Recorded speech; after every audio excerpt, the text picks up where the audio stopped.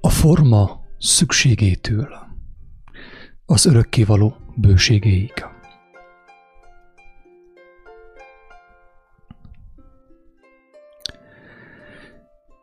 Aki látja a címet, látja a képernyőt, azt is látja azt, hogy a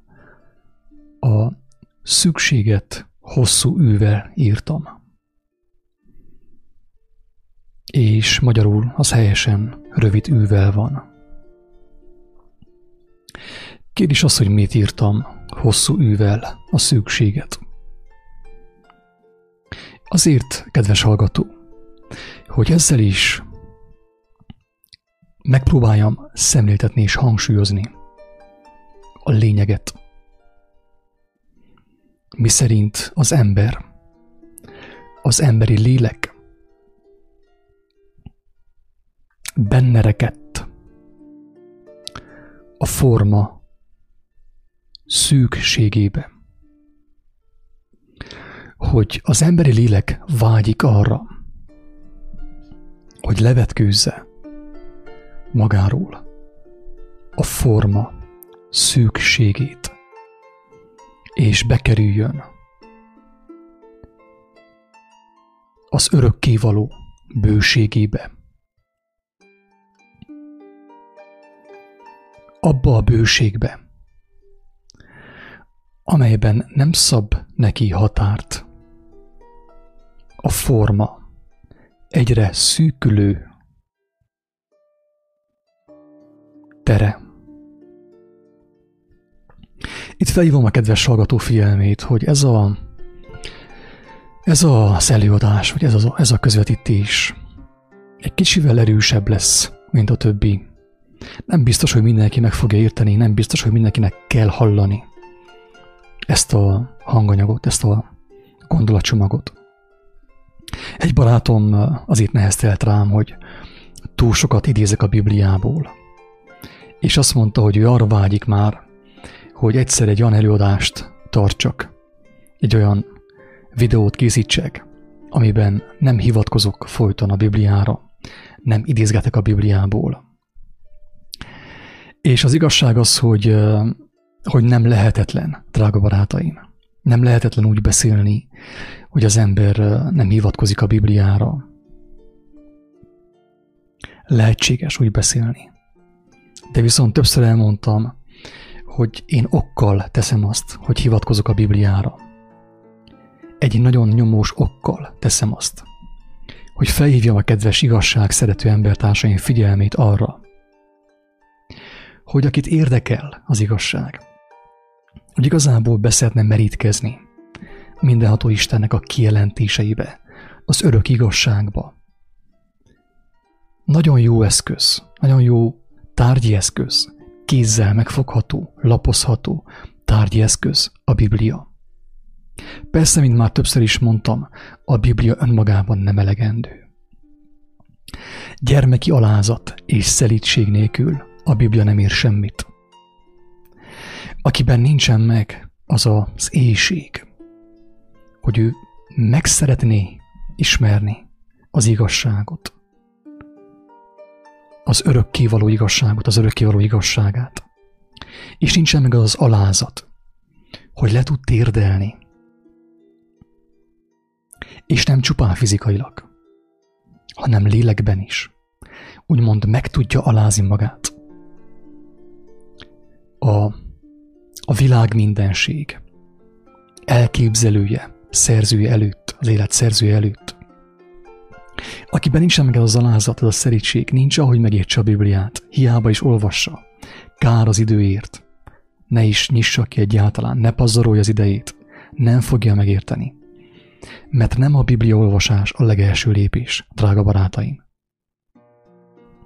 Tudom, hogy furcsán hangzik, de fontos ezt elmondani, hogy nem a Biblia olvasás a legelső lépés, hanem a legalsó lépés az, hogy az ember egyáltalán belássa, hogy ő szűkségben van, hogy egyre csak szorul a hurok az ő életén, az ő nyakán.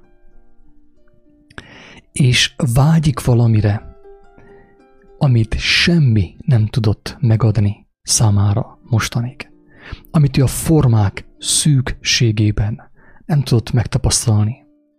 És ő formán még meg sem tudja fogalmazni, hogy mire vágyik. Egyszerűen csak érzi azt, hogy vágyik valamire. Amit ő nem tudott megtapasztalni, a formai világ, a testi valóság szűkségében.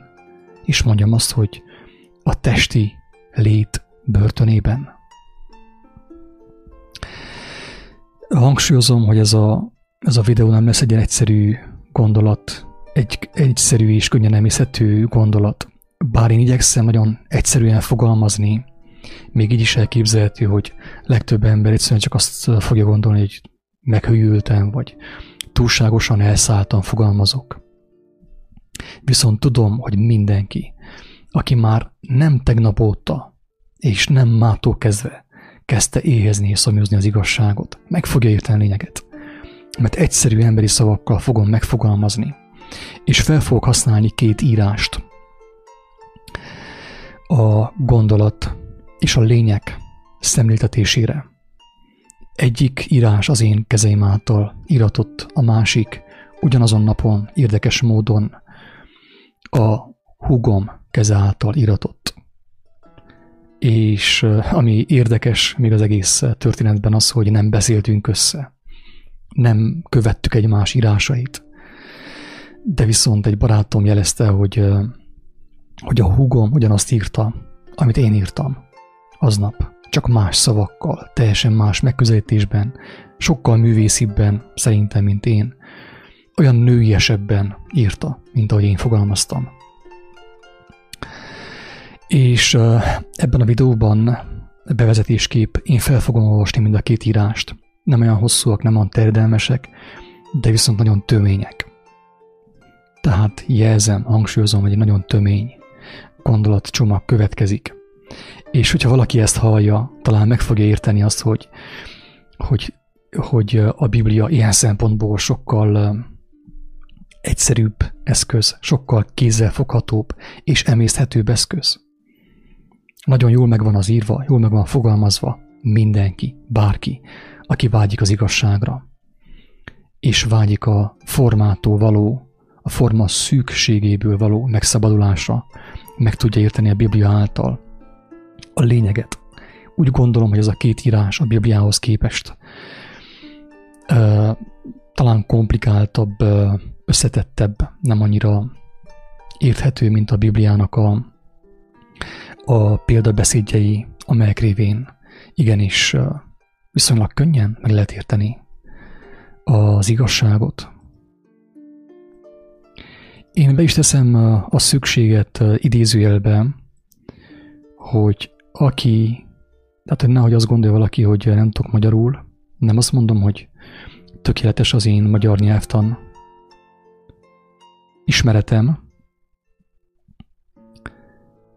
Tehát, hogy lássák, hogy szándékosan írtam így, hosszú űvel a forma szükségét, és ezt a megfogalmazást így ebben a formában a húgom használtam. És akkor én bele is kezdenék a felolvasásba, lassan fogom olvasni, annak érdekében, hogy mindenki megértse a lényeget.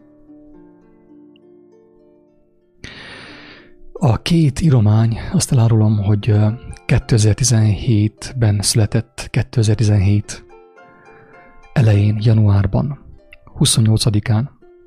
A húgom is aznap írta a szerzeményét, és én is aznap írtam. Én akkor kezdeném a húgomnak az írásával, aminek az a címe, hogy de az nem baj. Hogy a húgom ezt milyen ihletre írta, én ezzel most nem fogok filozófálni, nem azt mondom, hogy tökéletes az ő írása, vagy tökéletes az én írásom. Korán sem tökéletes, egyik sem, sem az övé, sem az enyém.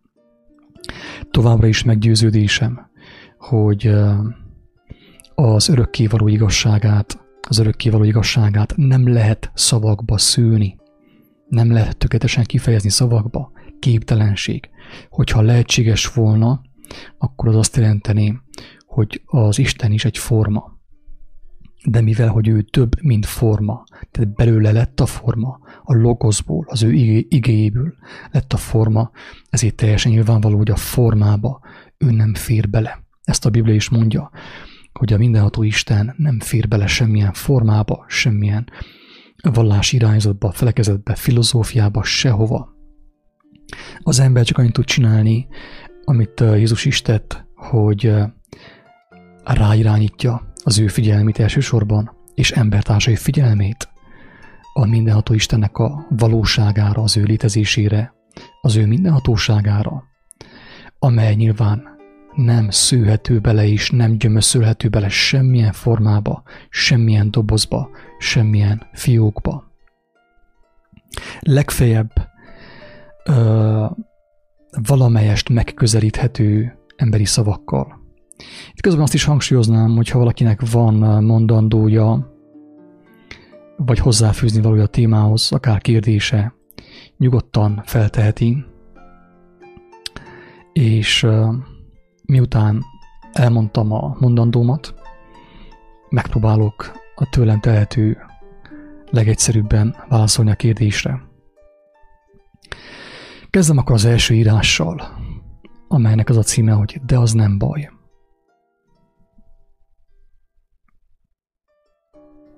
Közben betettem a képernyőre is, hogy akit érdekel, tudja olvasni, tudja követni. Jelzem azt, hogy a húgom is, bár vannak helyesírási hibái, bizonyos helyeken ő szándékosan fogalmaz, tehát szándékosan választ szét különböző szavakat. Az érthetőség kedvéért, hogy az ember külön olvassa, hogy az még inkább, még érthetőbb legyen számára.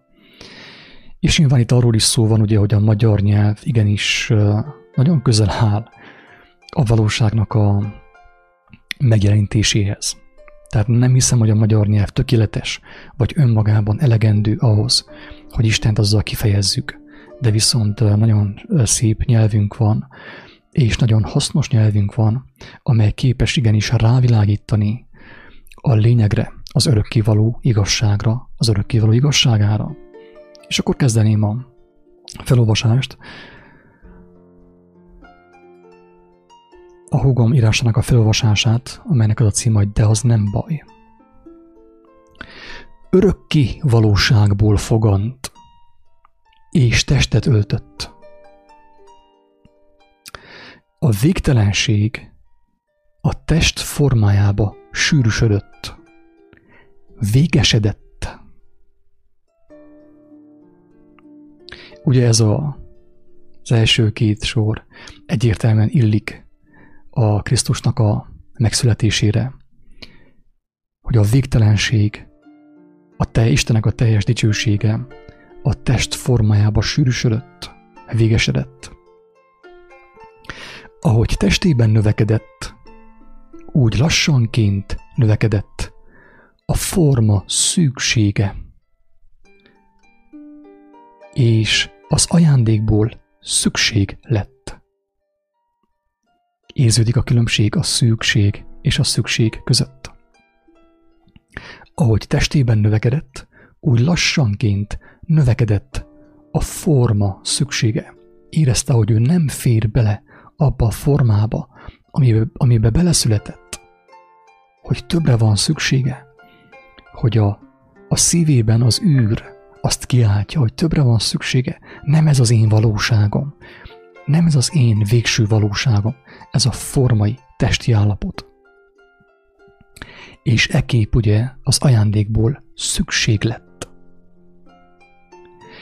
És a szükség szűkségében megteremtődött az elmúlás. Miért teremtődött meg az elmúlás, drága barátaim?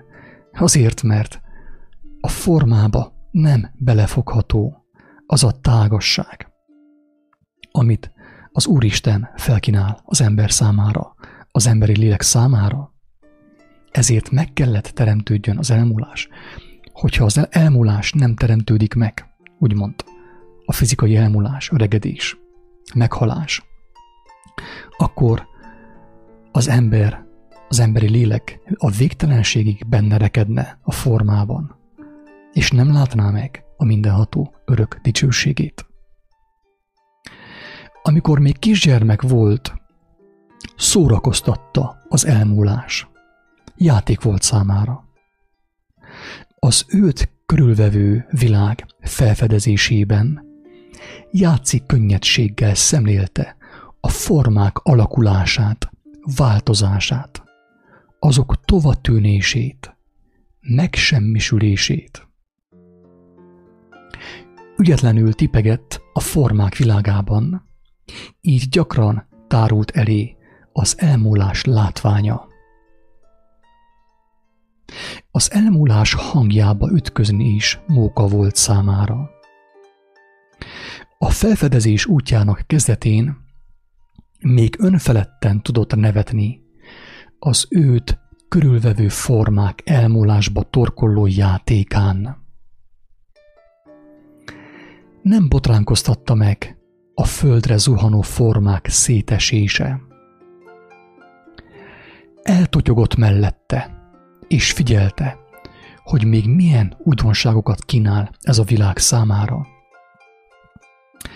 Ahogy járt kelt a formák világában, lassanként találkozott azzal, hogy a formák elmúlása bajt okoz. Megbotránkoztatja az embereket. Ugye, mert az ember birtokolni akarja a formát, megszerette, összenőtt a formával, birtokolni akarja azt. Mint egy értetlenül állt a szenvedések közepette. Nem értette, miért baj az, ami móka volt számára. Ahogy cseperedett, egyre inkább beépült a baj és a megbotránkozás a lelkébe. Szenvedést okozott, szenvedést szült számára is. Megtanulta azt, hogy a baj, a formák tovatűnése, szenvedés.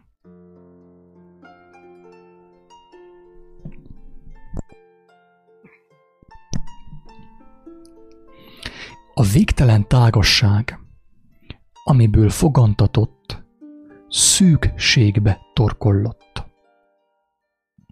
Ebben a szűkségben tanulta meg rendre a formák szükségét és fontosságát. Amikor már látta, hogy ebben a világban létezik a baj, és találkozott azokkal a dolgokkal, amik bajt jelentenek az emberek forma világában, gyakran mondogatta a tágasság nyugalmából tekintve mindenre, de az nem baj. Miért mondogatta? Azért, mert gyermek volt. Még nem tanulta meg azt, hogy baj. Ő még valamelyest a tágasság, a végtelenség nyugalmából tekintett mindenre. Ő nem hitte el azt, hogy ő csupán az a forma, az a testi forma, amit magára öltött. Nem tudott hinni a felnőttek formavilágában. Nem tudta elhinni, hogy a formavilág az örökkévaló. Ő tudta, hogy az mulandó, ezért az elején az játék volt számára. Amikor már látta, hogy ebben a világban létezik a baj, és találkozott azokkal a dolgokkal, amik bajt jelentettek az emberek formavilágában, gyakran mondogatta a tágasság nyugalmából tekintve mindenre. De az nem baj. Egy darabig ki is tartott ebben, és szerencsére némelyek a nagyokból legalább felfigyeltek rá, és meghallották azt. Néhányan a felnőttek közül is meghallották azt, hogy ő azt mondja, tehát az nem baj, hát elmúlunk, persze, hogy elmúlunk. De ez az elbukott világ, a formába sűrűsödött világ. De hát még maradt baj bőven, így is. Még maradt baj bőven, így is.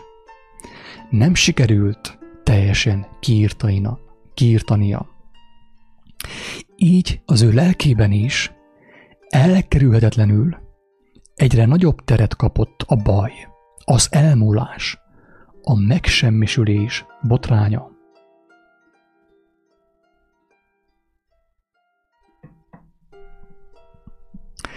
Telt az idő, ami talán még a bajok előtt fogant. Telt az idő. Figyelem, telt az idő, ami talán még a bajok előtt fogant, és közben járt azok megteremtésében. Az idő közben járt a baj megteremtésében. Az időben a szűkség és szükség, valamint az elmúlás baja csak még nagyobb lett. Az idővel, az idő segítségével és az időben rekedve a szűkség és szükség, valamint az elmúlás baja még nagyobb lett, mert az idő segítségével nyilvánvalóvá vált a formának a hiába valósága, a formai világnak a hazugsága, a formai világnak a halálra ítéltsége. A formák fontossága egyre nagyobb teret kapott az idő által. A formához való ragaszkodásban, annak birtoklásában pedig az elmúlás botránya még inkább kiéleződött.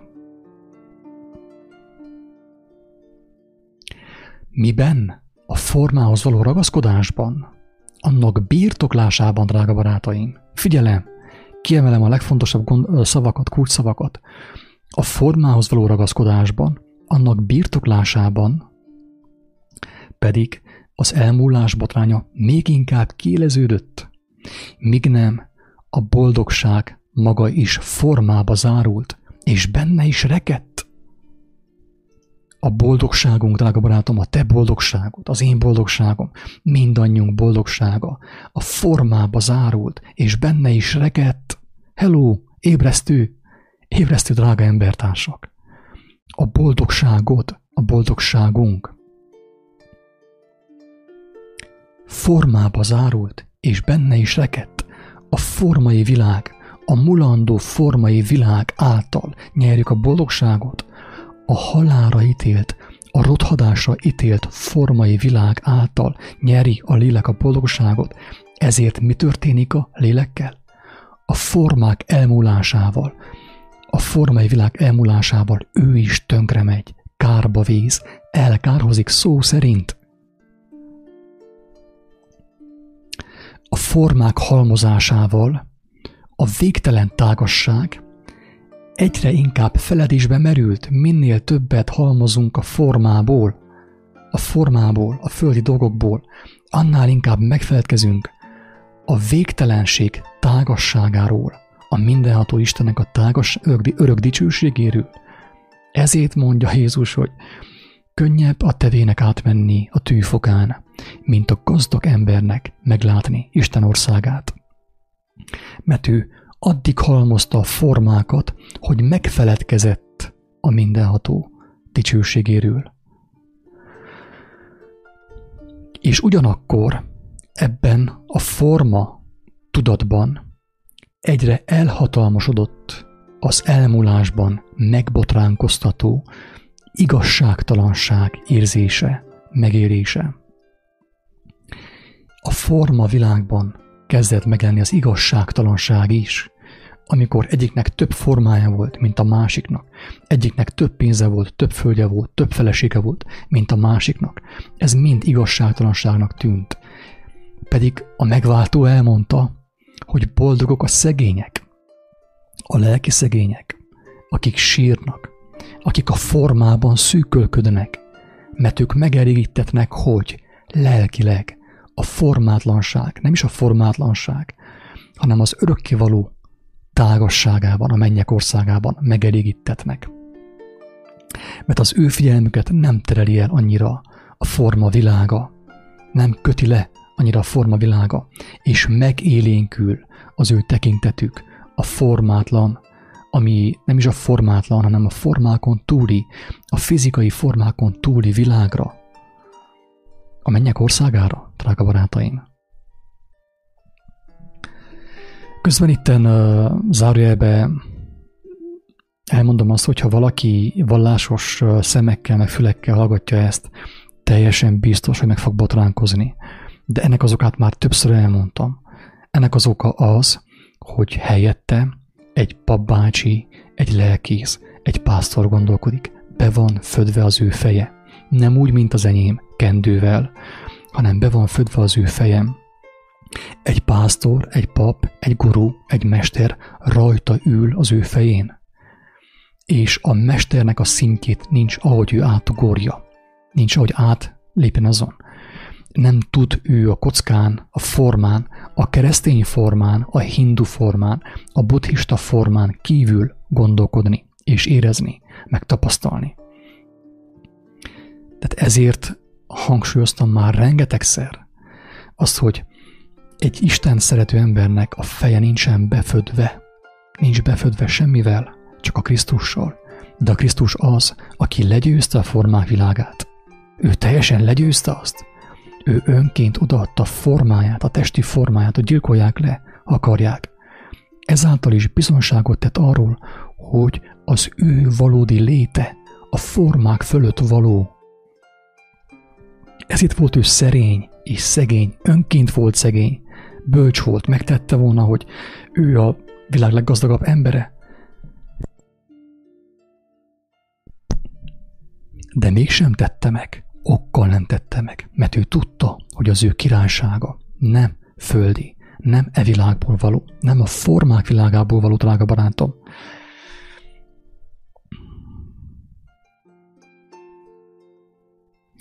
A formák halmozásával a végtelen tágasság egyre inkább feledésbe merült.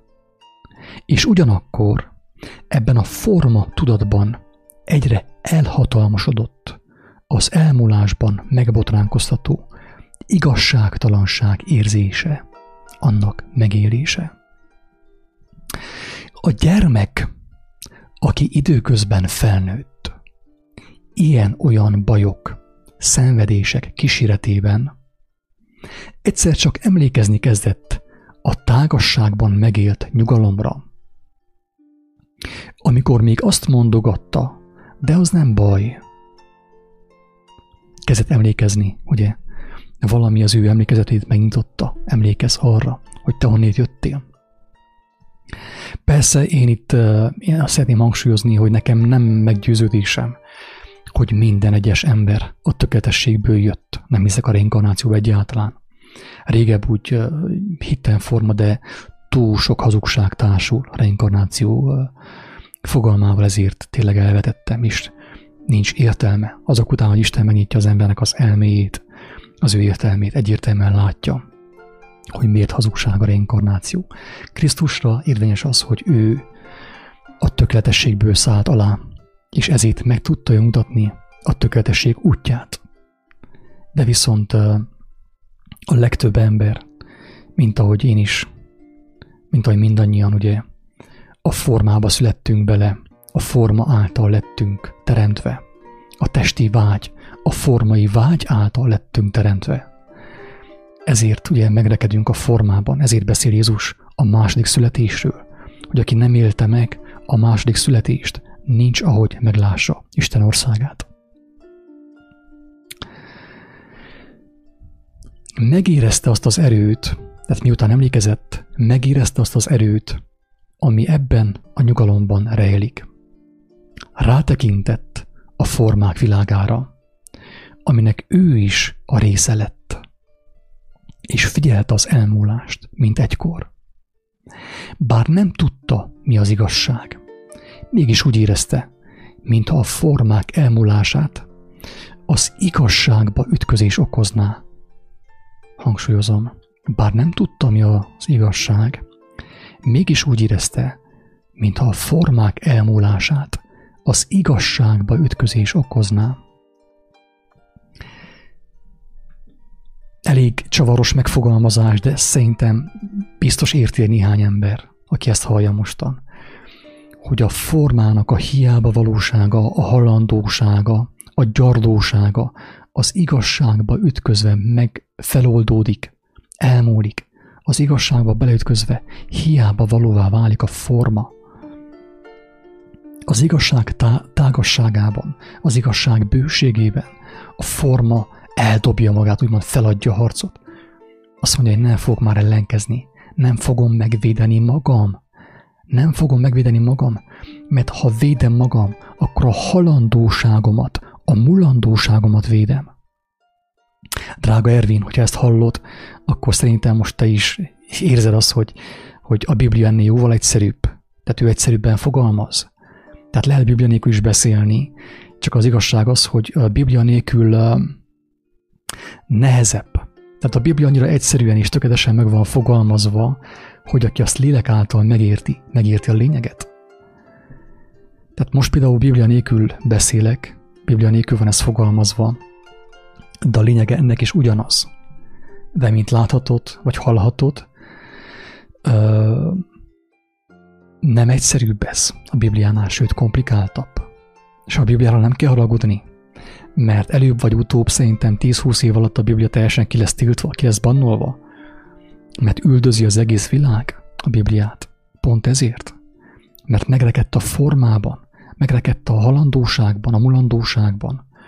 Finnországban kezdték tiltani, Kínában betiltották. Úgyhogy itt nálunk nincsen betiltva, nálunk a polcon ott van 2-3 Biblia, de porosodik, senkit nem érdekel, senki nem olvassa, mert az embernek fontosabb a Facebook, fontosabb az a híg igazság, amit ezek a guruk és ezek a mesterek adnak az embereknek pénzért. Oké, térjünk ide vissza lényegre. Bár nem tudta, mi az igazság, mégis úgy érezte, mintha a formák elmúlását az igazságba ütközés okozná. Az volt az érzése, ha valami elmúlik, azért van, mert az igazságba ütközött. És ami az igazságba ütközik, elmúlik. Drága barátom, ami az igazságba ütközik, elmúlik. És talán az elmúlás, a forma megsemmisülése nem más, mint annak az igazságban való feloldódása. Nem más, mint a forma megigazulása, megörökülése. És az is lehet, azért volt Móka számára annak idején a forma földre zuhanása és szétesése, mert ő tudta, hogy az valójában az égbe száll. Én is szeretném hangsúlyozni, hogy szerintem itt, amit a húgom Júlia leírt, ez mindenképp a Krisztusra érvényes. Nem hiszem, hogy az emberek a tökéletességből jöttek. Az emberi lélek ugyan onnét jött, mert Isten lelkéből származik, az írás szerint is. De viszont amikor az ember megszületik, már eleve önkéntelenül is adoptál, örökbe fogad olyan formákat, olyan korlátokat, amelyek már nem mennyeiek. Ezért mondja ugye az írás, hogy bűnbe születtünk. Tehát elbukott világba születtünk bele. Ez volt a Júlia írása. Ezt, ha valakit érdekel, megtalálhatja a Szabad Gondolaton, szabadgondolat.wordpress.com. Az írásnak a címe az, hogy de az nem baj. Oké. És akkor most átugornék a következő írásra, ami szerintem egy picivel még keményebb, de ez inkább olyan, mondjam azt, férfiasabb, ez az írás. Ez a férfiúi racionálisabb megközelítés. A húgomé szerintem sokkal művészibb, sokkal lágyabb, sokkal femininebb, ha szabad így fogalmazni. És ez, amit én most fel fogok olvasni, ami az én kezém által iratott, az szerintem sokkal több benne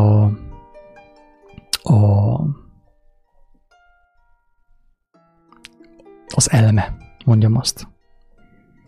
A Júliájában több volt a játékosság, a lágyság, az a női finomság. Most ez egy inkább férfiaknak szóló, ilyen gondolkodó, filozófálni szerető férfiaknak szóló írás lesz. A címe az, hogy mi történik az Úr 2017. esztendejében. És ebben az írásban már jelen lesz valamelyest a Biblia is, és abból Jézus tanításai, amelyek összhangban vannak azzal, amit ez az írás próbál mondani. Persze itt hangsúlyozom megint, hogy én nem várom azt, hogy valaki egyetértsen velem, vagy hogy valaki ezt elfogadja teljes mértékben. Tehát mindenki azt kezd vele, amit akar. Amúgy sem vártam senkitől, mostanig sem, hogy higgyen abban, amit én mondok, hanem, mint többször is ismételtem, én arra bátorítom az embertársaimat, hogy merjenek kérdezni, ne érjék be azzal, amit eddig láttak, avval az értékrenddel, amit kapnak anyukától, apukától, óvóbácsitól, tanítónénitől, a professzoroktól, hanem merjenek kérdéseket feltenni, hogy ők személyesen kapjanak kijelentéseket. Rengetegszer hangsúlyoztam azt, hogy aki nem éli meg a személyes felismerés, a személyes megismerés örömét, az az ember nem lehet szabad, drága barátaim. Amíg te folyton, tegyük fel az én videóimat nézed, más videókat nézel, amíg folyton egy guru, egy mester, egy vallási vezető kanalazza be a te szádba az igazságot, nem fogod megélni a személyes felismerést, örömét. Az, hogy a mindenható Istennek a lelke veled is kommunikál mindenkivel, aki éhezi és szomjazza az igazságot. Az írásnak a címe az, hogy mi történik az Úr 2017. esztendejében. És a kifejtés a következőképpen szól. Sok minden történik, és történt ugye már múlt időben az Úr 2017. esztendejében. De remélhetőleg az is történik, hogy rajtam kívül még nagyon sokan felteszik azt a kérdést, hogy melyik az az Úr, aki gyűjtögeti és számolja az esztendőket. Melyik az az Úr, aki gyűjtögeti és számolja az esztendőket. Nézzük csak, mit mond a vallásos szellem oltárán feláldozott Krisztus az időről és a fizikai világról. Tehát a vallásos szellem ölte őt meg, ugye, tehát igaz, hogy a római hatalom, tehát maga a fizikai hatalom vitte véghez a megkínzást és a halálos ítéletet, ők vitték véghez, de viszont a vallásos szellemnek a kívánságára, hangsúlyozom. Ezt mindig fontosnak tartom kiemelni, hogy értsétek meg már valahogy, vagy aki ezt hallja, értse meg, hogy akkor is a vallásosság, a vallásos szellem ölte meg az igazságot, és ma is. Tehát a látszat ellenére az történik, hogy a vallások árulják el Krisztust, és a legdurvább az, amit ő mondott, hogy be fog következni, hogy az ő nevében fogják őt elárulni. Az ő nevét fogják használni, Isten nevét fogják használni, Jézus Krisztus nevét fogják használni, de viszont az ő tanításai ellen beszélnek, az antikrisztusi lelkületből. És mint tudjuk, a fő mufti, akit mindenki lát, akiről mindenki tud, az maga a pápa. Az ő kezében összpontosul az összes vallási hatalom. Tetszik vagy sem, a buddhizmus, hinduizmus, minden vallási vezető neki kezet csókol. És ő az, aki tényleg Jézus nevében árulja el Krisztust. Ő maga az antikrisztusnak. Nem azt mondom, hogy ő az antikrisztus. Ő is csak egy bohóc, egy bábú a színpadon, amelyet a tömegek néznek, figyelnek. De viszont mindenképp az antikrisztusnak a lelkülete, annak a szellemisége irányítja őt. És aki ezt nem hiszi, forduljon Istenhez teljes lényével, teljes szívével, teljes elmével, és meg fogja látni, hogy mi a valóság a pápáról, a Vatikánról, a katolikus vallásról és az összes vallásról.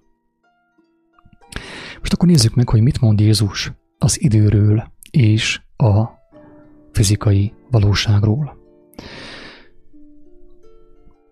Azt mondja, hogy az én országom nem e világból való. Tehát, hogyha valaki ezt nem akarja megérteni, tehát tényleg azt mondom, ha valaki nekem nem hisz, higgyen neki. Nézze meg, hogy miket mondott ő, és melyek azok a kijelentések, amiért ő vállalta azt is, hogy megölik őt. Nem szaladt el, mert Péter azt mondta, hogy mester, lépjünk le, fussunk el, nem kell meghalljál. Azt mondta neki erre, hogy távozz tőlem, sátán, törés innét, mert te testként gondolkozol, nem gondolsz a lélek dolgaira. Ne próbálj engemet lebeszélni az Isten szerelmére. Így is nehéz nekem ezt a lépést megtenni, hogy átadom önként az én fizikai életemet a császárnak, hogy megölje, hogy Isten megdicsüljön, megmutassa az ő hatalmát, azáltal, hogy feltámasztja a testemet, hogy megmutassa, hogy amit én mondtam, minden igaz, szent igazság, amit, hogyha valaki megismer, megszabadulhat. Az én országom nem e világból való. Ha e világból való volna az én országom, az én szolgáim vitézkednének, hogy át ne adassam a zsidóknak. Ám de az én országom nem innen való. Kész, pont, ki van jelentve. Az ő országa nem innen való, nem a fizikai világból való. Hogyha a fizikai világból való lett volna az ő országa, akkor nem engedte volna, hogy megöljék, elfutott volna.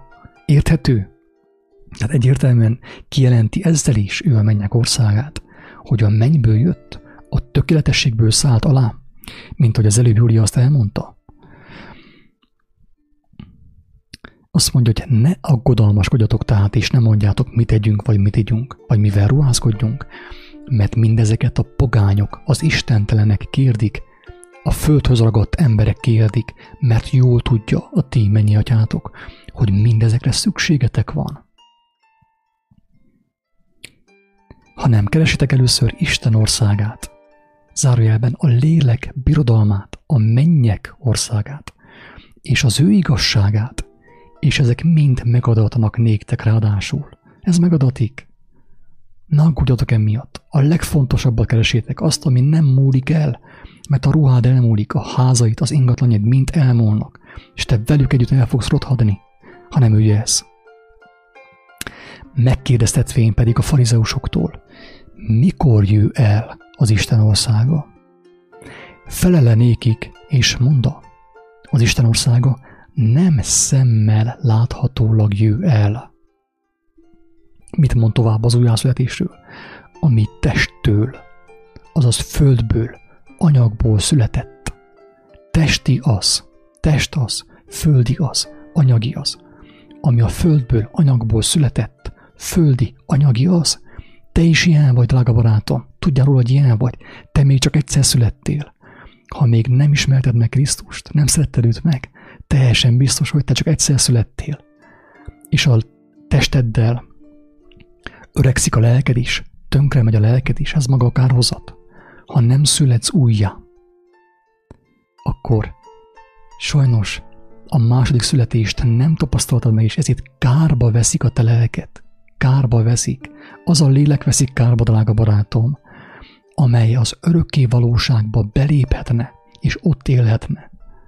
Megtapasztalná az igazi életet, a mindenható Isten tágasságában, ott, ahol nincsen korlát, a gravitáció nem létezik, mert nincs szükség rá, nincs szükség, drága barátom. És ami lélektől született, lélek az, egyértelműen elmondja, hogy 2 különböző születés van, és a legtöbb ember, talán te is, nem tudom, nem ismerlek, de talán te is eddig még csak egyszer születtél meg, egyszer. És ha nem tapasztalod meg a lélektől való születést, akkor az értékrended nem fog átalakulni, átváltozni, nem válsz lelkivé, és nem fogsz tudni belépni a formán felüli, a formán túli létezésbe, a mennyek országába. Most akkor nézzük meg, mit mond az időről Jézus. Közben megnézem, hogy milyen hozzászólások vannak. Pillanat. Addig is egy picit pihenek. És hamarosan folytatjuk az idővel, hogy mit mond Jézus az időről. Oké, ez nem releváns.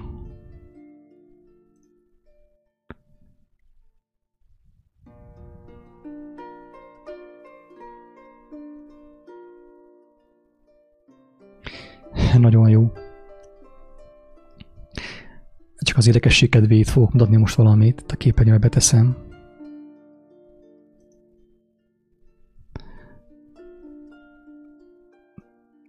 Gyufaszálas kép. Azt mondja, hogy sok ember életét megmentheted, ha nem állsz be a sorba. Nagyon szép, tökéletes, tényleg, erről beszélünk. Minden videóban erről van szó, drága barátaim. Hogyha nem állsz be a sorba, és kiállsz a sorból, de nem a saját fejed után állsz ki, hanem a mindenható Isten ismeretében állsz ki a sorból, akkor a többiek nem fognak leégni. Te kiállsz a sorból, és nem kapják el azt a lángot, ami elpusztítja őket. Tényleg nagyon jó. Jó az a képecske. Oké.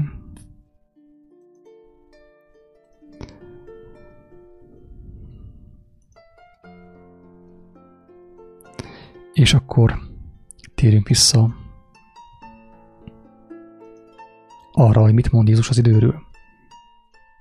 És utána ezt értelmezni fogom azok számára, akik vágynak arra, hogy levetkőzzék a formák hiába valóságát, és megtapasztalják azt az életet, amit a tökéletes Isten elképzelt. Azt mondja Jézus az időről, hogy valaki az eke szarvára veti kezét, és hátra tekint, azaz a múltba tekint, nem alkalmas az Isten országára. Tehát azt mondja, hogy ha már elindultál az igazság útján, ne tekintsél hátra, mert mi van hátul? Vélemények, neheztelés, gúny, félelem, megfélemlítés, és így tovább. Péter is süllyedt el a tengerben, mert a tengerre nézett, a népek tengerére, visszanézett a tömeg szellemre, az emberek véleményére, az emberek butaságára. És azt mondta, hogy ne nézz hátra, ha megfogtad az eke szarvát, ne nézz hátra, ne foglalkozz a múlttal, más szóval, ne bajlódj a múlttal, az ott van, ahol van, kész, vége. Ne aggodalmaskodjatok tehát a holnap felől, ne tekintsetek a jövőbe, mert a holnap majd aggodalmaskodik a maga dolgai felől. Elég minden napnak a maga baja, ne foglalkozz se a múlttal, se a jövővel. Ez az óriási botrány, drága barátaim. Felhívja a figyelmet a mester, hogy az idővel ne foglalkozz. Elég neked az, amivel mostan foglalkoznod kell. Persze, a mai Android világban ez lehetetlen, de az ember be van programozva, szó szerint be van programozva a következő 2 hétre, 2 hónapra. Nincs, ahogy ő lélek szerint járjon. Beszélhet Jézusról, Istenről, meg vallásról, meg mindenről, de be van programozva. És a legeslegdurább az, hogy Jézus nevében programozza be magát a legtöbb ember. Nagyon sok ember. Hogyan jöhetne rá arra, hogy ő be van programozva, hogy nincs, ahogy ő lélek által járjon, amikor már le van szögezve, hogy ő mit fog csinálni jövő héten, holnap, délután, este, 1 hónap múlva, 2 hónap múlva. Hogyan tudna bárki is lélekben járni, ha folyton a múlttal, folyton a jövővel foglalkozik? És ugye az Android telefonok, azok ugye nagyon sokat segítenek nekünk ebben. Ott van benne ugye a naptár, és az ember csinál a programokat neki. Hát most próbáljunk saját magának, próbáljunk belegondolni, hogy az ember nem él. Hát ő folyton vagy a múlttal foglalkozik, vagy a jövővel, a programokkal. Tehát most is programot tervezel magadnak, és amikor azt kiviteleznéd, úgymond, akkor is programot fogsz magadnak szervezni. És ezt erényként látod, mert erre vagy kódolva, erre vagy programozva, drága barátom. Nincs ahogy, tehát reménytelen vagy tényleg. Reménytelenek vagyunk mindannyian. Én is beleestem ebbe a csapdába.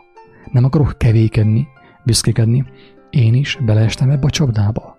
Az Úristen kegyelme lehajolt hozzám, és megmentett. Azt mondta, hogy ne menj abba az irányba, mert az maga a halál. El fogsz teljesen gépiesedni, programozottá fogsz válni, mint a robotok. Android leszel. Számtalan helyen találunk utalást a mester beszédeiben, hogy az Isten országa nem anyagi, és arra is, hogy az anyag ura nem más, mint a megszemélyesített gonosz, aki az anyag birodalmát hirdeti és építi a lélek birodalma rovására. És itt jön a lényeg, hogy az anyagnak a birodalma maga a gonosz, amit úgy hívunk, hogy sátán. Tetszik vagy sem, ez van. Ő elmondta, hogy a világ ura nem ő. Aki hozzáfordul, mindenki megmenekül, mert ő legyőzte a világ urát, az anyag urát, az idő urát legyőzte, de az időnek az ura, az anyag ura, az anyagi világ ura, maga a sátán, drága barátom, akit te szolgálsz mostan, a napi 8 óra munkával, a programokkal, a múlttal való törődéssel, a jövővel való törődéssel, az maga a világ ura. Még akkor is, hogyha gyülekezetben tapsolsz vasárnaponként. Ezt nagyon nehéz megérteni. De nem lehetetlen. Ez a jó hír, hogy nem lehetetlen megérteni. Tehát, hogy az időnek az ura, a kérdés, hogy az volt az írásnak az elején,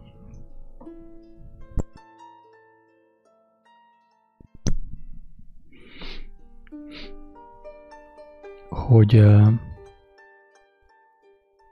melyik az az Úr, amely gyűjtögeti és számolja az esztendőket. Tehát melyik az az Úr, amelyik behozta az időt. Az időt, ahogy Júlia is írta, megteremtődött az idő fogalma, és az időben még súlyosabbá vált a probléma. A formák szüksége, a formák birtoklása. Drága barátom, tehát az időnek az ura, maga a sátán. Tehát az Úr 2017. esztendejében az semmiképp sem Jézus Krisztus. Nagy valaki azt higgye, hogy ez valóságos, ez a naptár, hogy Krisztusnak a születésétől számoljuk az időt. Ez mesehabbal. Valaki ezt még mindig elhiszi. Óriási bajban van. Elmondom őszintén. Tehát az Úr 2019. esztendejében vagyunk, a sátánnak a 2019. esztendejében vagyunk most. Semmiképp sem az Úr Krisztus Jézus 2012. esztendejében, mert ő nem számolt az éveket, ő odaadta az életét, nem törődött azzal, hogy csak 33 éves, nem mondta azt, hogy hát én még ki ne éljek 70 évet, vagy 60-at. Nem érdekelte őt.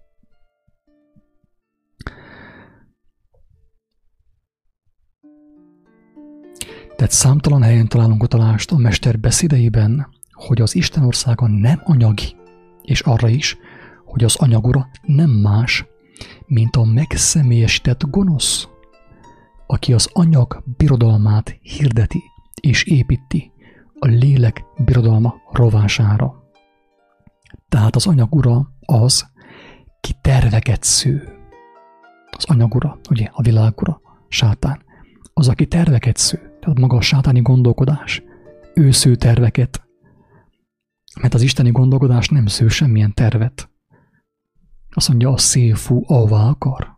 Ilyen mindenki, aki Istentől született, ő nem sző terveket. Hát hogy szőjek én terveket, hogyha Isten gyermeke vagyok? Nekem ő kell megmondja, mit kell csináljak most, délután, ma este, holnap reggel. Tudom, hogy botrány, de sajnálom, ezt el kell mondani, ki kell mondani. Nem mindenki fogja megérteni, teljesen biztos. Mert az ember ragaszkodik a programhoz. Úgy begyakorolta a programokat, hogy nem tud elszakadni tőle. És erre mondja Jézus, hogy szükséges újjászületni.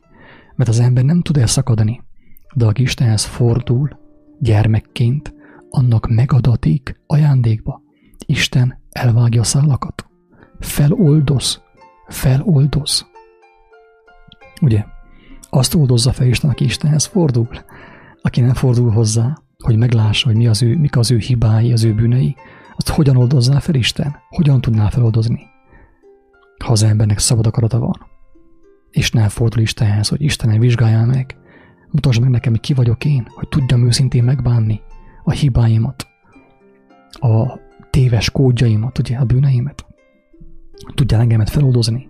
Ez itt van a legtöbb ember benne rekedve a múltban és a jövőben, mert nem kapott feloldozást Istentől. Melyik Istentől? Akiben nem hisz.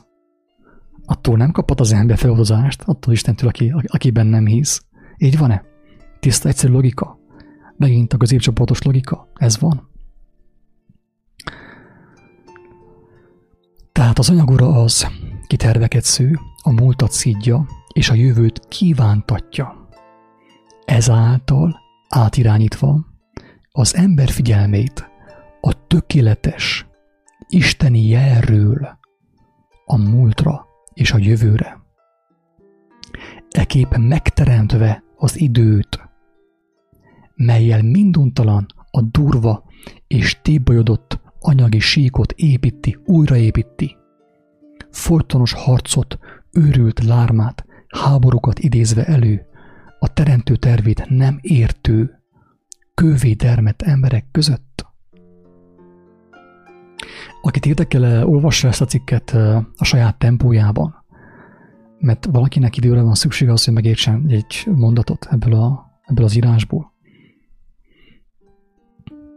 Tehát a lényeg az, hogy a világ ura, az idő ura, a tér ura folyton az embernek a figyelmét folyton átirányítja a múltra és a jövőre. Így megteremti az időt, és a harcot, és azt a háborút, ezt a tébolyt, és így építi az anyagi síkot folyton. Jézus miért nem ment el kőművesnek? Miért nem ment el Németországba segédmunkásnak? Azért, mert tudta, hogy az ő országon nem evilági, nem innen való. Ő nem építette a hiába valóságot. Ő nem építette azt, ami úgyis visszamegy a földbe. Ő nem azt építette. Azt mondta, ki őt követi. Ne azt építse. Vonja meg az ő figyelmét, az ő idejét a hiába valóságtól, a hiába valóságról, a mulandóságról, és fordítsa át a figyelmét az örökkévalóra. Erre tanított ő minket, ő megmutatta ennek az útját, aki elolvassa az evangéliumot alázattal, meg is érti, hogy ennek mi az útja. Akit nem érdekel, ahhoz én nem szóltam, attól én elnézést kérek, nem akartam segítsen megzavarni az ébrenalvásban, az álnyugalmában. És így idézi elő a háborúkat, ugye? A harcot, a folytonos harcot, az őrült lármát.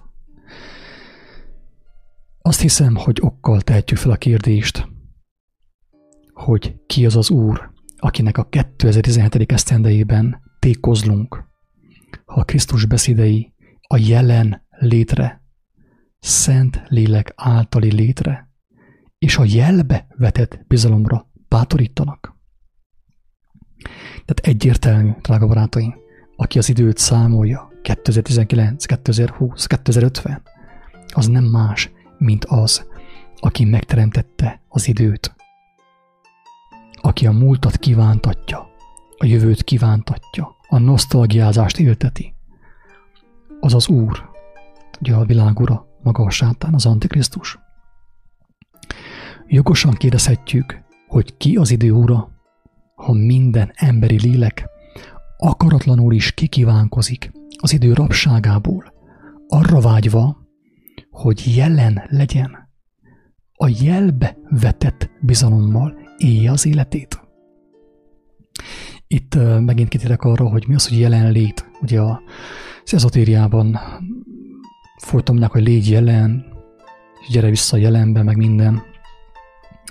De ez a jelenlét, aki követte a kiáltó szót, vagy a szabad gondolatot, tudja, hogy én nem kifejezetten az időre gondolok, hogy arra, hogy múlt, jövő és jelen, hanem arra gondolok, amit a magyar nyelv megmutat számunkra, hogy jelen vagyunk, rajta vagyunk a jelen, rajta vagy a jelen, veszed a jelt, folyton veszed a jelt, veszed élet, veszed élet, veszed élet.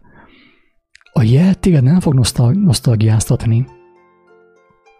Ezért mondtam egy hanganyagban, hogy maga a nosztalgiázás szelleme és maga a sátán, tehát vannak barátaim, akik meg vannak kötözve a nosztalgiázás szellemével. Elérzékenyülnek, ott siránkoznak, és folyton a múltat simogatják, hogy milyen szép volt ezelőtt 20 éve. Hát hogy tudsz te így élni, barátom? Hát nem csoda, hogy meghalsz, hogy élve elrothatsz, megöregedsz, és élve kimész temetőbe, a múltban néz folyton, nem vagy rajta jelen, azon a jelennel vagy rajta, amelyiken rajta van Istennek a szere. Isten szerrel táplál, szeretet, ugye? Szeretet. De csak azt, aki rajta van a jelen. Érthető, amit mondok? Csak azt élteti, azt táplálja, aki rajta van a jelen. Rajta van a jelen. Nem tervez, nem programozza magát, mint egy számítógépet. Nem tudja, mit fog csinálni ma délután, ma este, holnap reggel, hanem ő bízik a jelben, ő azt hallja, azt cselekszi, megy és cselekszi. És így szűnik meg teljes mértékben a világtól, a világi gondolkodástól, a testi gondolkodástól, az anyagi gondolkodástól. Nem tudom ezt ennél érthetőben, nem tudom egyszerűen elmondani. Amit elmondok, amiről én bizonságot teszek, nagyon kemény dolog. Jézus azt mondta erről, hogy embernek lehetetlen. Ezt nehéz elérni emberként, drága barátaim. Csak Isten segítségével. Aki ateista, vagy kommunista, vagy buddhista, vagy nem tudom, milyen Istennek nevezi magát, és ehhez ragaszkodik, nincs, ahogy ezt megértse. Egyszerűen nincs, ahogy ezt megértse. Mert tele van a feje programokkal, és nem tudja legyőzni azt egyszerűen. Folyton embereket követ, folyton programokat követ. Vagy nosztalgiázik a múltba tekintve, vagy pedig reménykedik, ilyen hiúreményeket fűz a jövőjéhez, hogy mi fog majd történni jövő héten, következő héten, 2 év múlva. Ki mondta, hogy meg fogod érni? Ki mondta, hogy te még ma este élni fogsz, drága barátom? Te ezen gondolkodtál el valaha is? Hogy nincs ilyen szerződés, nincsen ígéret, hogy te élni fogsz ma este is? És tudjuk jól, hogy nem az megy át a túlvilágra, aki a koros, hanem az, aki a soros, a soron következő. Lehet, hogy a következő órában te leszel a soron következő, aki ezt hallott. És még mindig terveket szűsz, mi? Még mindig nosztalgiázol. És még mindig nem fordultál Istenhez. Mert hittél a Darwinnak, az iskola a profitáinak, ugye? A doktor professzoroknak is nincs élő kapcsolatod Istennel. És a következő órában a lelkedet behívják. És nincs átalakulva, nincsen megtisztulva a lelked.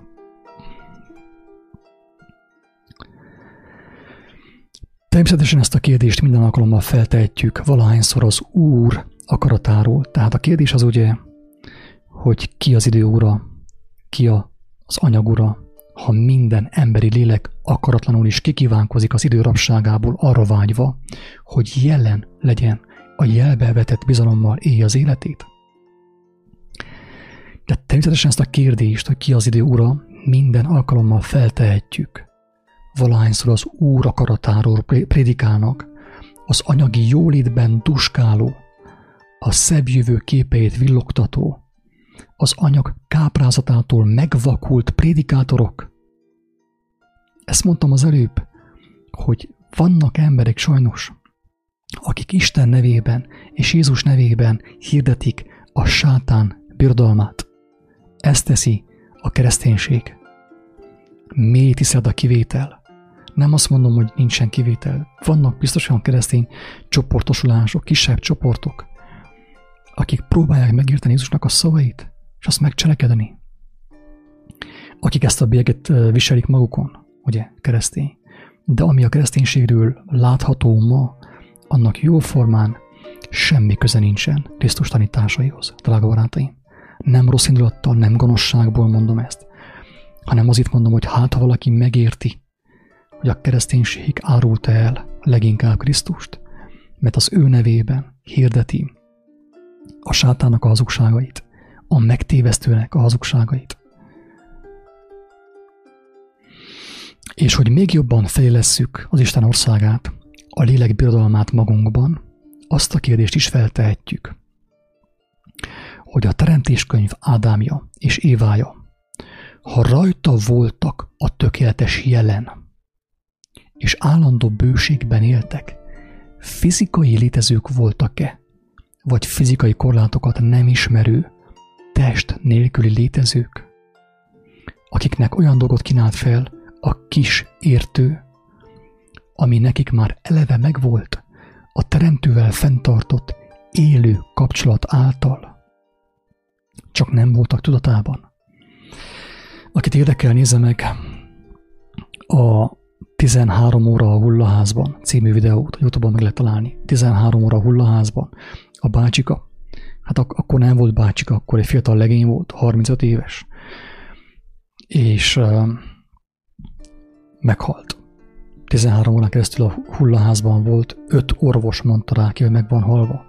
Tehát nem ilyen halucináció volt, ilyen 3 percig, meg 8 percig, mint ahogy ez a Jankovics István, meg a Putnoki Tibor, amiről beszámolnak, hanem ő tényleg konkrétan meg volt halva, és Isten megengedte neki, hogy betekintést nyerjen az ő országába, és elmondta, hogy miket látott, és versétek össze azzal, amit én itt leírtam, hogy Ádám és Éva nem voltak fizikai létezők. Jézus megdicsült, tehát megdicsült testben létezik ő mostan. Átlényegült testben a fizikai korlátokat úgymond levetkőzte. Tehát mi is, ha meglátjuk Isten országát, nem fizikai testben leszünk, hanem egy megdicsült testben, így mondja az írás. Szellemi test, nem tudom, hogy hogyan nevezzem. Nincsenek rá szavak. De igaz az, amit Ézsaiás prófita mondott, hogy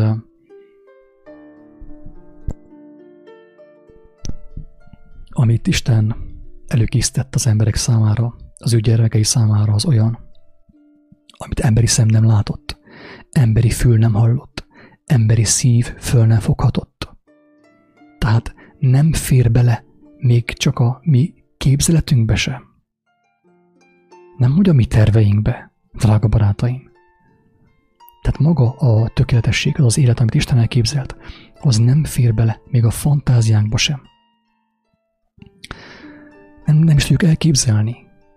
De azok az emberek, akik megrekedtek az anyagi létrapságában, aznak, hogy hiszem, hogy ha látom. Jó van, barátom, a te döntésed. Nem kötelező az üdvösség. Többször mondtam, az üdvösség az nem kötelesség, hanem lehetőség. Akinek nem kell, nem kell. Nincs, amit csináljak én. Legfeljebb csak annyit csináltuk, hogy kedvesen, baráti módon elmondom, hogy létezik. Létezik a tökéletes élet, a mennyek országa. És Isten számodra is betekintést enged, ha hozzáfordulsz. Ő olyan bizonságot tesz a te szívedben, a te elmédben, hogy te azt nem fogod elfelejteni. És nem fogsz kételkedni, hogy vajon van-e mennyek országa, vagy nincs. Teljesen biztos.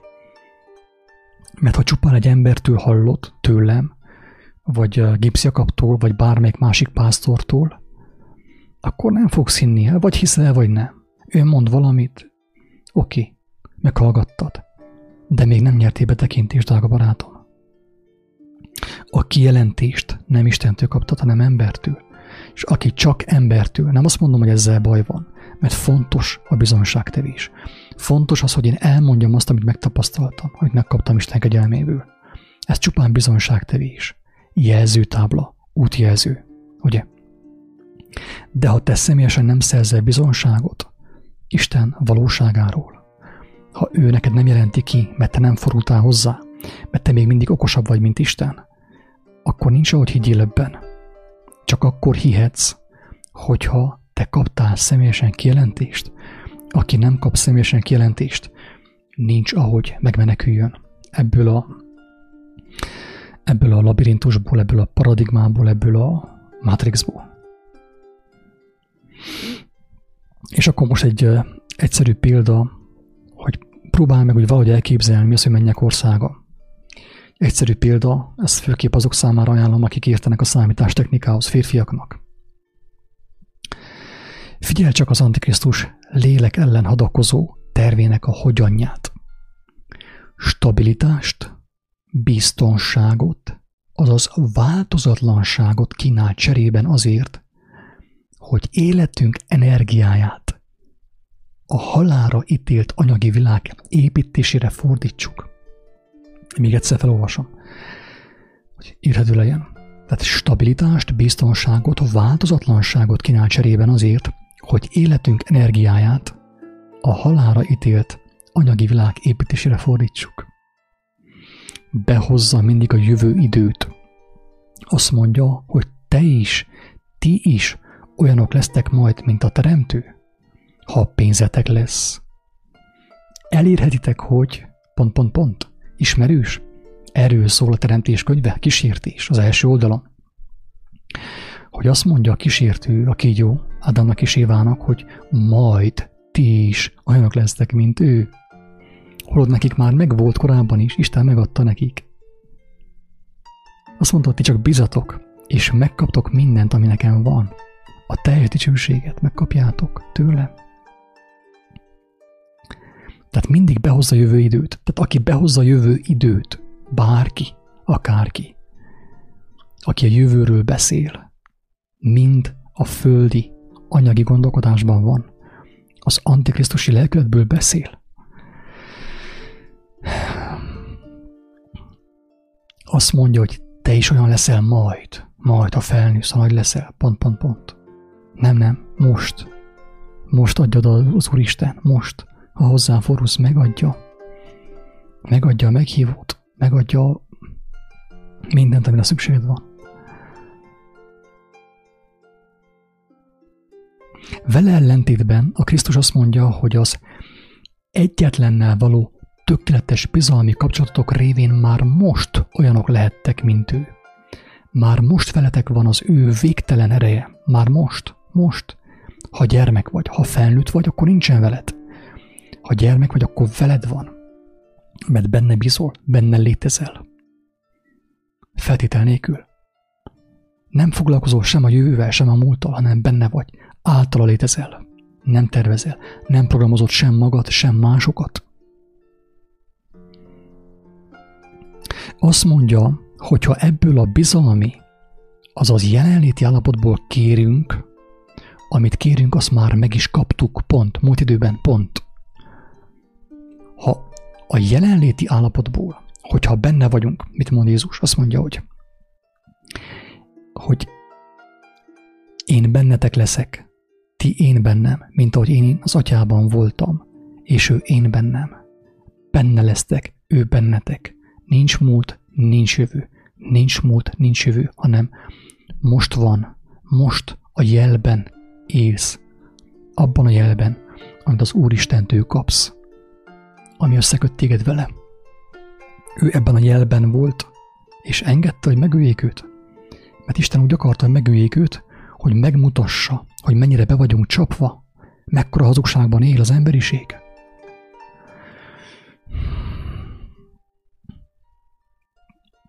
Tehát minden, amit kérhetünk, tényleg ezt nem tudom, hogy fogalmazzam érthetőbben, egyszerűbben, hangosabban, valaki megértse.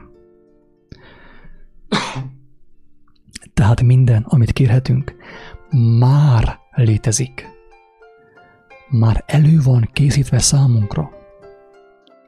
Ádám és Éva nem ismerte a hiányt, ők az édenben voltak. Így a vanság fogalma is ismeretlen volt nekik. Azért hozta be számukra a kis értő, az időt és az anyagot, hogy megtapasztalják a nem van sötétségében, a van világosságát. Hogy megérthessék, mit jelent a van. És ezt a játszmát játsszák a test rabságában megrekedt Ádámok és Évák már évezredek óta. Itt rekedtünk meg, drága barátaim. Ezért megjelentek a próféták, a látók, és végül a Krisztus, hogy felhívják figyelmünket, hogy az idő véges, és az anyag rabságában a lélek is tönkre megy. Az anyag rabságában. Emlékeztek, van egy olyan videó, aki akarja, megnézheti a YouTube-on, hogy testi spiritualitás és spirituális testiség. Tehát a testi spiritualitás és a spirituális testiség. Hogy az az ember, aki anyagivá vált, akinek folyton van múltja és jövője, tervei, múltja, nosztalgiája és nagy projektjei, azok megrekedtek a testben. Az ilyen személyeknek a lelkük a test alatt van, de a test az tönkre megy, akármeddig masszírozzuk, kenjük aloe verával, meg bármivel, úgyis öregedik, rothat, és rárohat, szó szerint rárohat a lélekre a test. Tehát amikor a test van fölül, és ő rothad, romlik, rárothat a lélekre, így maga a lélek is tönkre megy, megbüdösödik, tönkre megy. Nem tudom, ezt másképp nem tudom elmondani tényleg. Ennél egyszerűbben nem lehet fogalmazni. Ezért fontos, hogy mindenki éhezze és szomjazza az igazságot, hogy nyíljon meg az értelme, a szíve, a lelke, Isten igazságára. Mert aki nem éhezi, nem szomjazza az igazságot, azt fogja gondolni, hogy jaj, bolondság, amit mondok, hülyeség, amit mondok, és igaza lesz, drága barátaim, igaza lesz. Ő az ő igazságába fog tönkre menni, elkározni, mert neki igaza van. Mert nem értette meg a lényeget, mert nem kereste, beérte a maszlaggal, beérte a moslékkal, ami jön a kereszténységből, a hinduizmusból, a buddhizmusból, mindenfajta vallásból, az iskolából, mindenhonnan. Beérte a moslékkal. Ezért nem érti ezeket a szavakat. Nem tudok már primitívebben fogalmazni. Szerintem képtelenség. Tehát megjelentek a próféták, a látók és végül a Krisztus, hogy felhívják a figyelmünket, hogy az idő véges, és az anyag rabságában a lélek is tönkre megy. És ha élni akarunk, saját józan belátásunkból, önszántunkból, szabad akaratunkból kell elengednünk mindent, hogy újra meglegyen mindenünk, mint az első Ádámnak és Évának. Ismétlem, ha élni akarunk, saját józan belátásunkból, önszántunkból kell elengednünk mindent. Saját józan belátásunkból, önszántunkból, szabad akaratunkból kell elengednünk mindent, hogy újra meglegyen mindenünk, mint az első Ádámnak és Évának. Mit mond a mester? Aki meg akarja tartani az életét, az ő terveit, az ő projektjeit, az ő gondolkodását, az ő filozófiáját, az ő okleveleit, az ő kitüntetéseit, az ő beavatásait, elveszíti azt, elveszíti az életét. Aki meg akarja tartani az életét, elveszíti azt. És aki elengedi, aki elveszíti az életét, én érettem. Kiért? Ő érte, az ő szavaiért, az ő kijelentéséért, örökön megtarthatja azt. Ezt, aki megértette, aki ezt megértette, az bement a hiába valóságból, az örökkévaló jelenlétébe már most. Meg van váltva. Aki ezt megértette, már most bement a mennyek országába, csak a teste miatt még nem látja azt teljesen. Azt mondja a tökéletes, hogy már most elérhető minden tudás számunkra, és minden esetlegesen felmerülő kérdésre már most létezik a válasz. Rajta van a jelen. De mi, mivel nem hiszünk neki, azt mondjuk, hogy nem kell. Nem kell, ugye?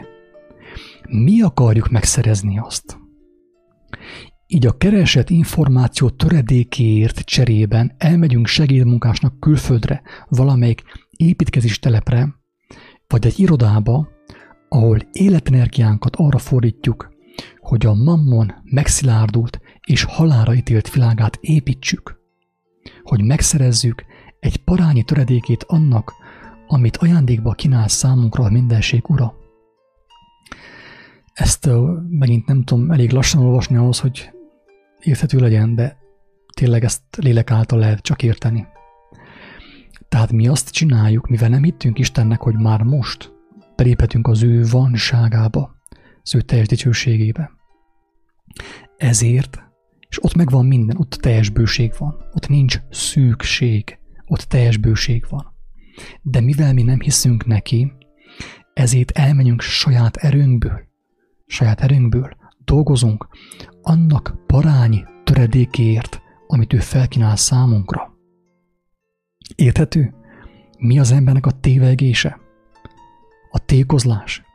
Amikor én nyomom a fekvőtámaszt, dolgozok keményen reggeltől estig, hogy megszerezzem annak töredékét, amit ő ingyen ajándékba felkínál a gyermek számára. Kinek? Kiknek? a gyermekek számára, a gyermekeknek, akik gyermekké váltak az igazság által. Elengedték a jövőt, elengedték a múltat, bekerültek az ő jelenlétébe, és azt mondták, hogy ha meghalunk is, veled vagyunk. Azt mondta Jézus, aki bennem hisz, ha meghal is élni fog. Most egy egyszerű példa erre, ami talán segíthet megérteni a lényeget. Ma egy 100 terabájtos tárolóhelyért fizetned kell mondjuk $1000. Tegyük fel, hogy valaki megvegyen egy 100 terabájtos tárolóhelyet, kell fizessen $1000. Ezt a tárhelyet felhasználhatod az általad összegyűjtött információk tárolására, megőrzésére. De ahhoz, hogy ezt a 100 terabájtnyi tárolót magadénak tudhassd, ha ács vagy, olyan formákat kell építened, melyek idővel az enyészet martalékává válnak. Ezzel szemben, tehát érthető? Mi a lényeg? Ahhoz, hogy megvegyél 100 terabájtnyi tárolót, tárhelyet magadnak, ha ács vagy, ha kőműves vagy, keményen kell dolgozzál. De ez a 100 terabájt még mindig a töredéke annak, amit az Úristen kínál számodra. Érted a lényeget? Tehát a részért olyan formákat, tehát az, hogy a részt megvásárolhast, megvehest, olyan formákat kell építs itt a földön, amelyek az enyészetbe mennek, amelyek elmúlnak, amelyek elrothadanak. A részért, hogy megvehest a részt, hogy a rész a tiéd lehessen, olyan formákat kell építsél, amelyek elmúlnak. Tehát a mulandóságot építed egy parányi információért, a teljesség parányi töredékéért. Ezzel szemben az Örökkévaló felkínál számodra egy olyan tárolót, jól figyelj itten, nagyon fontos információval fogsz találkozni. Ezzel szemben az Örökkévaló felkínál számodra egy olyan tárolót, melyben már most minden információ és minden tudás megtalálható. Már most megvan minden ezen a tárolón. Ezt az Örökkévaló felkínálja számodra teljesen ingyen, és melyet tetszésed szerint igénybe vehetsz bárhol és bármikor, egyetlen feltétellel. Most megkaphatod azt a végtelen tárolót, ami rajta van minden információ, ami igazán szükséges. Bármilyen információ, mert most megvan, teljesen ingyen, ajándékba adja mindenható számodra. Egy a feltétel, és itten bukott el az emberiség. A feltétel az, hogy nem birtokolhatod, nem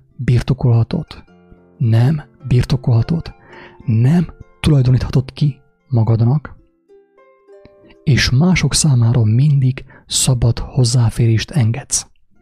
Itt bukott el az ember, itt került be a sátáni lelkületbe.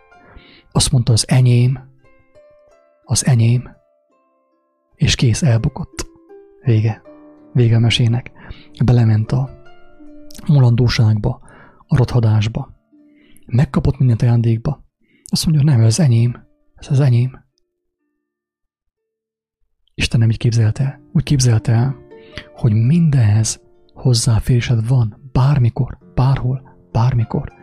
Semmi nem a tiéd, de mindig használhatod, bármikor használhatod. Semmit nem birtokolsz, hanem mindig átengeded azt annak, aki még nem tapasztalta, aki még nem látta. Mit mond Jézus? Ha valaki kéri az ingedet, add oda gatyádat is, adj oda mindent. Ha valaki kölcsön kér, ne kérd vissza, hagyjad, vigye. Te kapsz mást úgy is, mert te szabad vagy az igazságban, szabad vagy Istenben. Te mindig kapsz. Engedd, hogy vigyék. Legyenek boldogok. Te mást kapsz, te újat kapsz, még újabbat, megújulsz általa. Engedj el mindent, hogy meglegyen mindened.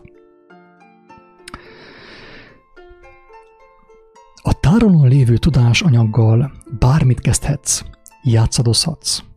Életenergiádat a részinformációk megszerzése helyett a játékra, a szórakozásra, a kreativitásra fordíthatod. Minden pillanatban újat alkothatsz. de semmit sem tarthatsz meg abból, amit alkottál. Mert amelyik pillanatban birtokolni akarod az eredményt, a teremtményt, elveszíted az új és még újabb megteremtésének lehetőségét, és az abból származó örömet. Egyszerűbben nem tudtam fogalmazni, sajnálom. Aki akarja, olvassa el lassan az ő tempójában. Tehát ahogy, amelyik pillanatban valamit én birtokolni akarok, ami anyagi, ami földi, abban a helyben összekötöm a lelkemet a mulandósággal, a rothadással, a halállal. Bármi van nekem, nem az enyém, nem birtoklom. Ajándékba kaptam, engedem, menjen tovább. Ha valaki viszi, legyen boldog vele. Engedje ő is tovább. Nem birtoklom, elengedem. E kép kővé dermesztet. Élettelené teszed az élőt, amikor birtokolni akarsz. Kővé dermesztet, élettelenné teszed az élőt.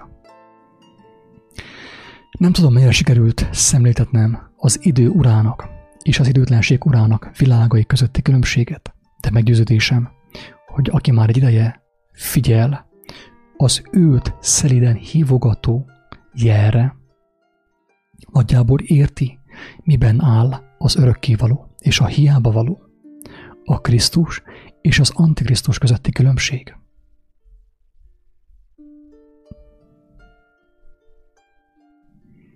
Néha arra gondolok, hogy a legbölcsebb talán az, ha nem mondunk semmit, és ha mondunk is, csak kérdezünk, hogy akinek szeme van a kérdésre, meghallhassa a benne rejlő válaszokat. Remélem, hogy nem volt túlságosan leterhelő ez a gondolatcsomag. Tudom, hogy nagyon sokan, akik ezt hallották véletlenül, azt gondolják, hogy bekattantam, meghűltem, de viszont abban is biztos vagyok, hogy van, aki ezt érti. Van, aki ezt érti, és van, aki hálás érte. És aki ezt érti, aki hálás érte, annak kívánom, hogy legyen bátorságom még inkább bemerítkezni. Még inkább vágyni Isten jelenlétét. Megismerni őt. Hát abban a teljes szabadság. Teljes szabadság. Drága barátaim! Mivel kérdés nincsen,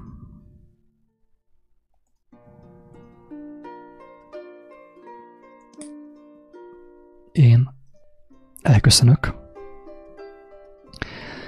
és tényleg a mindenható Istennek az áldását kívánom. Kérem mindenkire, aki ezt hallotta, hogy megérthesse a lényeget, és megszabadulhasson általa, és ne csupán megszabaduljon, hanem megteljen világossággal, a Krisztus világosságával, és világosság legyen ő is mások számára. Mert ez a lényeg. Aki megtelt világossággal, de viszont általa senki nem telik meg világossággal, az ember hazudik magának, becsapja magát. Tehát aki azt gondolja, hogy ismeri az igazságot, de általa az ő jelenlétében még senki nem találkozott Istennel, az hazudott, becsapta magát, nem ismeri az igazságot. Nem ismerte meg sem Istent, sem Krisztust. Miért? Azért, mert azt mondja Jézus, hogy nem rejtethetik el a hegyen épített város. Tehát az az ember, aki megtelik Istennek a világosságával, a Krisztus világosságával, az igazsággal, nem tudja azt elrejteni, csak az képes elrejteni az igazságot, akinek nincs igazság a szívében, aki nem telt meg vele, aki nem találkozott vele. Aki azt mondja, hogy találkozott Istennel, és folyton a világot osztja, kocsmákban, és mindenhol, a barátaival, meg társaságokban, meg mindenhol, az teljesen biztos, hogy nem találkozott Istennel. 1000%-os.